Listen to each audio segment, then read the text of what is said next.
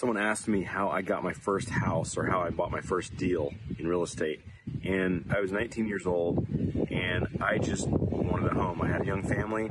I got married when I was 17 and we already had a baby. We had a young family. I was living in this town in western Oklahoma called El Reno. And I just watched the newspapers at the time. It was newspapers, not online, for every house that went for sale. And I would go look at them, the ones that were for sale by owner. And I found a couple of sisters who had rehabbed a house and they didn't want to list it with a realtor. I just asked them, I said, hey, here's my wife and I, we're just getting started in life. What if I paid you on this house over 10 years instead of, getting a loan right now for it?